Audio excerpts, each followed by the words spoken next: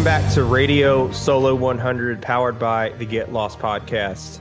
Radio Solo 100 brings you inside Expedition Solo 100. It's a groundbreaking test of human endurance combined with cutting-edge psychological and climate research. As polar explorer Mark Wood sets off alone into the Arctic. I'm your host, Joe Sills. I'm a freelance writer for outlets around the globe. Today, Mark is here to talk about how you actually prepare for 100 days alone in the Canadian high Arctic.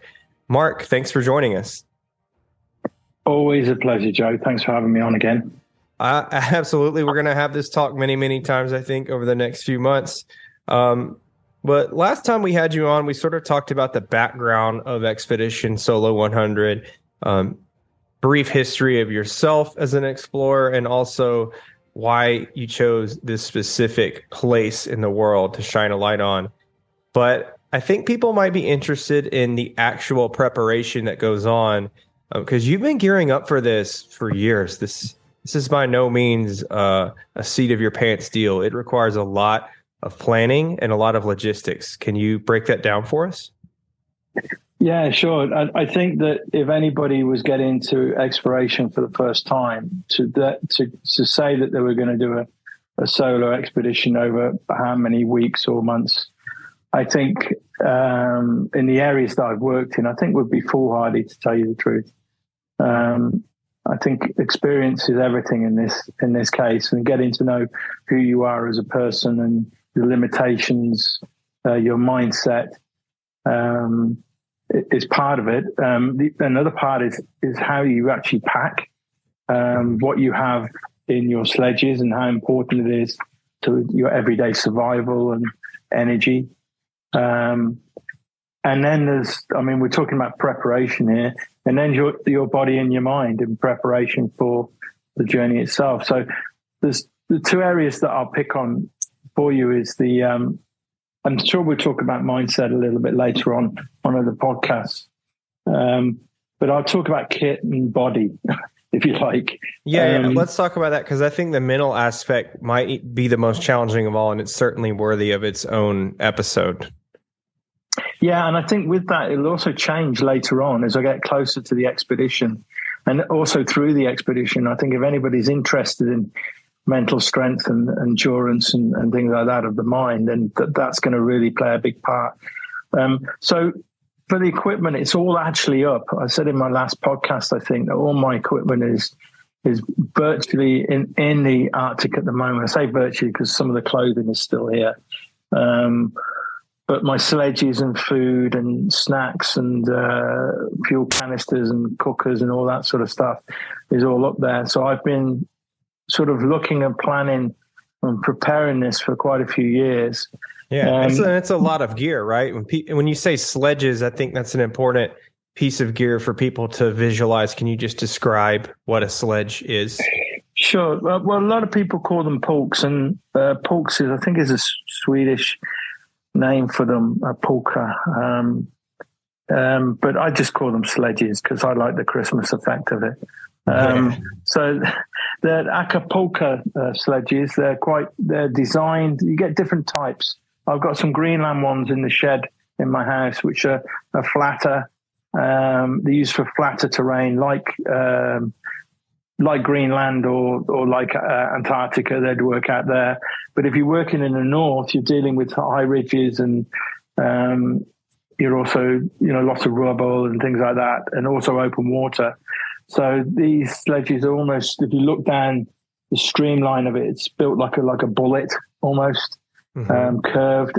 So when it's moving along, it can actually bounce, and it's designed to sort of bump its way through the ice quite smoothly. Yeah, and it's more like a little boat that you kind of tow behind you rather than the traditional Christmas sled with runners on the bottom. That you would for sure. on. It's made of like a thermoplastic, reinforced thermoplastic, and they're really lightweight, strong. They float, especially if you put one next to each other and then put your skis either side and bind it up. You can have a little raft if you want to do that, and they float on the water. So if you're crossing, even just if it's thin ice and you manage to get yourself and your body across, you can pull the sledge and it'll bump into the water and bump out again. So it's designed for that, really, for crossing. It's designed for the north, the Arctic Ocean. They're quite expensive bits of kit because not everybody's buying them. The sort of, there's not many people who do this sort of stuff. So, and I take two of them. The reason for two is that you could take one big long sledge, but if you come to any pressure ridges and you need to get over, rather than pull 180 kilos over one pressure ridge, you pull in half of that at a time, leaving the other one behind. So you've got a choice on that. What is a pressure ridge? I think we'll talk more about it in depth when we talk about topography, but what is that? Well, it's when the ocean is moved underneath, and it's the currents have created this sort of mix-up of ice, which has been frozen and can stretch up to almost like waist height to your head height to a double-decker bus height, at its extremes. So it's do I have to explain to all the listeners what a double-decker bus is now? Yeah, I do know this one. Double-decker bus is like when you're in London in the big red buses, or if you've seen Harry Potter, the night bus. That's it. We're straight on to Harry Potter. That's good. I've seen that one. So I mean, they're a great design, and the thing about them, and the thing about all of my equipment is I believe in it, and I know it's going to work. And I know it will be sustained for that 100 days, which is good. So every bit of my kit is actually, it works for me. And something like this might be a little bit controversial, but I don't really have a kit sponsor. And the reason for that is when I go and look for sponsorship, I add on what I need for kit for the sponsorship. And then I go out and buy the kit that I need. And that prevents me from having to wear the same logos all the way through the kit. Of the same company, because the base layers are from a certain company and the mid layers are from another company, and the jacket, windproof jacket, etc. And I can mix and match to my own body heat, my own body size, etc. and what I've used on ice. So it gives me free range for that. Talk about like actually getting your gear to Resolute Bay. I mean, it's a lot of that's food. An adventure in itself. Yeah, a whole lot of supplies, and you just did this. So what does that look like? Yeah. Well, why I did it this year was because I knew it was stressful. And to do that next year, as well as the mental stress of what I'm about to do, would have been an absolute nightmare for me. So that's up there now, and I can relax, and I just have to grab my kit bag and then head up there next year and prepare. So that's a good thing. It's a bit of stress off me. But I had like 8 boxes of freeze-dried food from Expedition Foods, which I use all the time. It's good stuff. So I had 8 boxes of that. So you're talking 100 hot evening meals. You're talking 100 breakfasts and 100 puddings. And I usually mix the puddings with the breakfast in the morning. And then to add that up is about 3,500 calories. So I need to reach up to about 6,500 to 7,500 calories really per day. So I started working with a nutritionist, and we brought together some really sort of groundbreaking nutrition bars and drinks and things like that, which really boosted it up. And I worked with a girl from Coventry University as well. This will be down on the website. People can look at it. I think we're going to talk about it in the podcast as well. But so all the food was well thought out. So I got that all together. All my kitchen equipment, as I call it. So I've got like 4 cookers going up, and I'll probably just take 3 with me, 2 as a backup and 1 that I'll use. All the kitchen stuff like a board and a pot. And I mean, when you're working alone, there's not a lot of stuff you need to take up. But it needs to be correct. And and you still need, even though you're alone, you still need all of the supplies and then the calories for 100 days. Yeah, for sure. I mean, you need to, a lot of people take like Mars bars or chocolate or whatever, and that will give you a nice, they taste nice and that will give you a massive hit of sugar, and then you'll have a down period. So I needed to think about sustained protein and good sugars and things like that, which would allow me to perform all day. And when do I take it during the day? Because in the past I've taken protein drinks a little bit later on in the day and I haven't been able to sleep. So it's listening to your body and getting into the routine of what you're taking during the day. It's almost, well, it is definitely what the sports instructors say, regular exercise, fresh air, regular eating, of healthy foods. That's what I'll be doing. I'm on a 100-day detox, exercise like an extreme. This is like something Tom Cruise would pay millions of dollars to go do. Yes. Yeah, bless him. Yeah. I'll probably bump into him knowing him. So, yeah. So, well, I mean, there was that one time you bumped into a wedding up there by accident. So, I bumped into a few. Yeah. The wedding was, I arrived at the North Geographic Pole on my own. I did the last 2 degree to the North Pole. And when you arrive at the North Pole, you expect to see nothing like a cold moon, completely isolated from the rest of the planet. But when I arrived, there was actually a wedding going on. And I think the best polar explorer on the planet, Paul Gausland, he was getting married at the North Pole, and I gate crashed his wedding at the North Pole. I mean, are you sure you weren't just hallucinating? Like, has that really happened? I think they were thinking the same thing. They double looked at me. I got in a wedding photograph. I had some food off the buffet table, and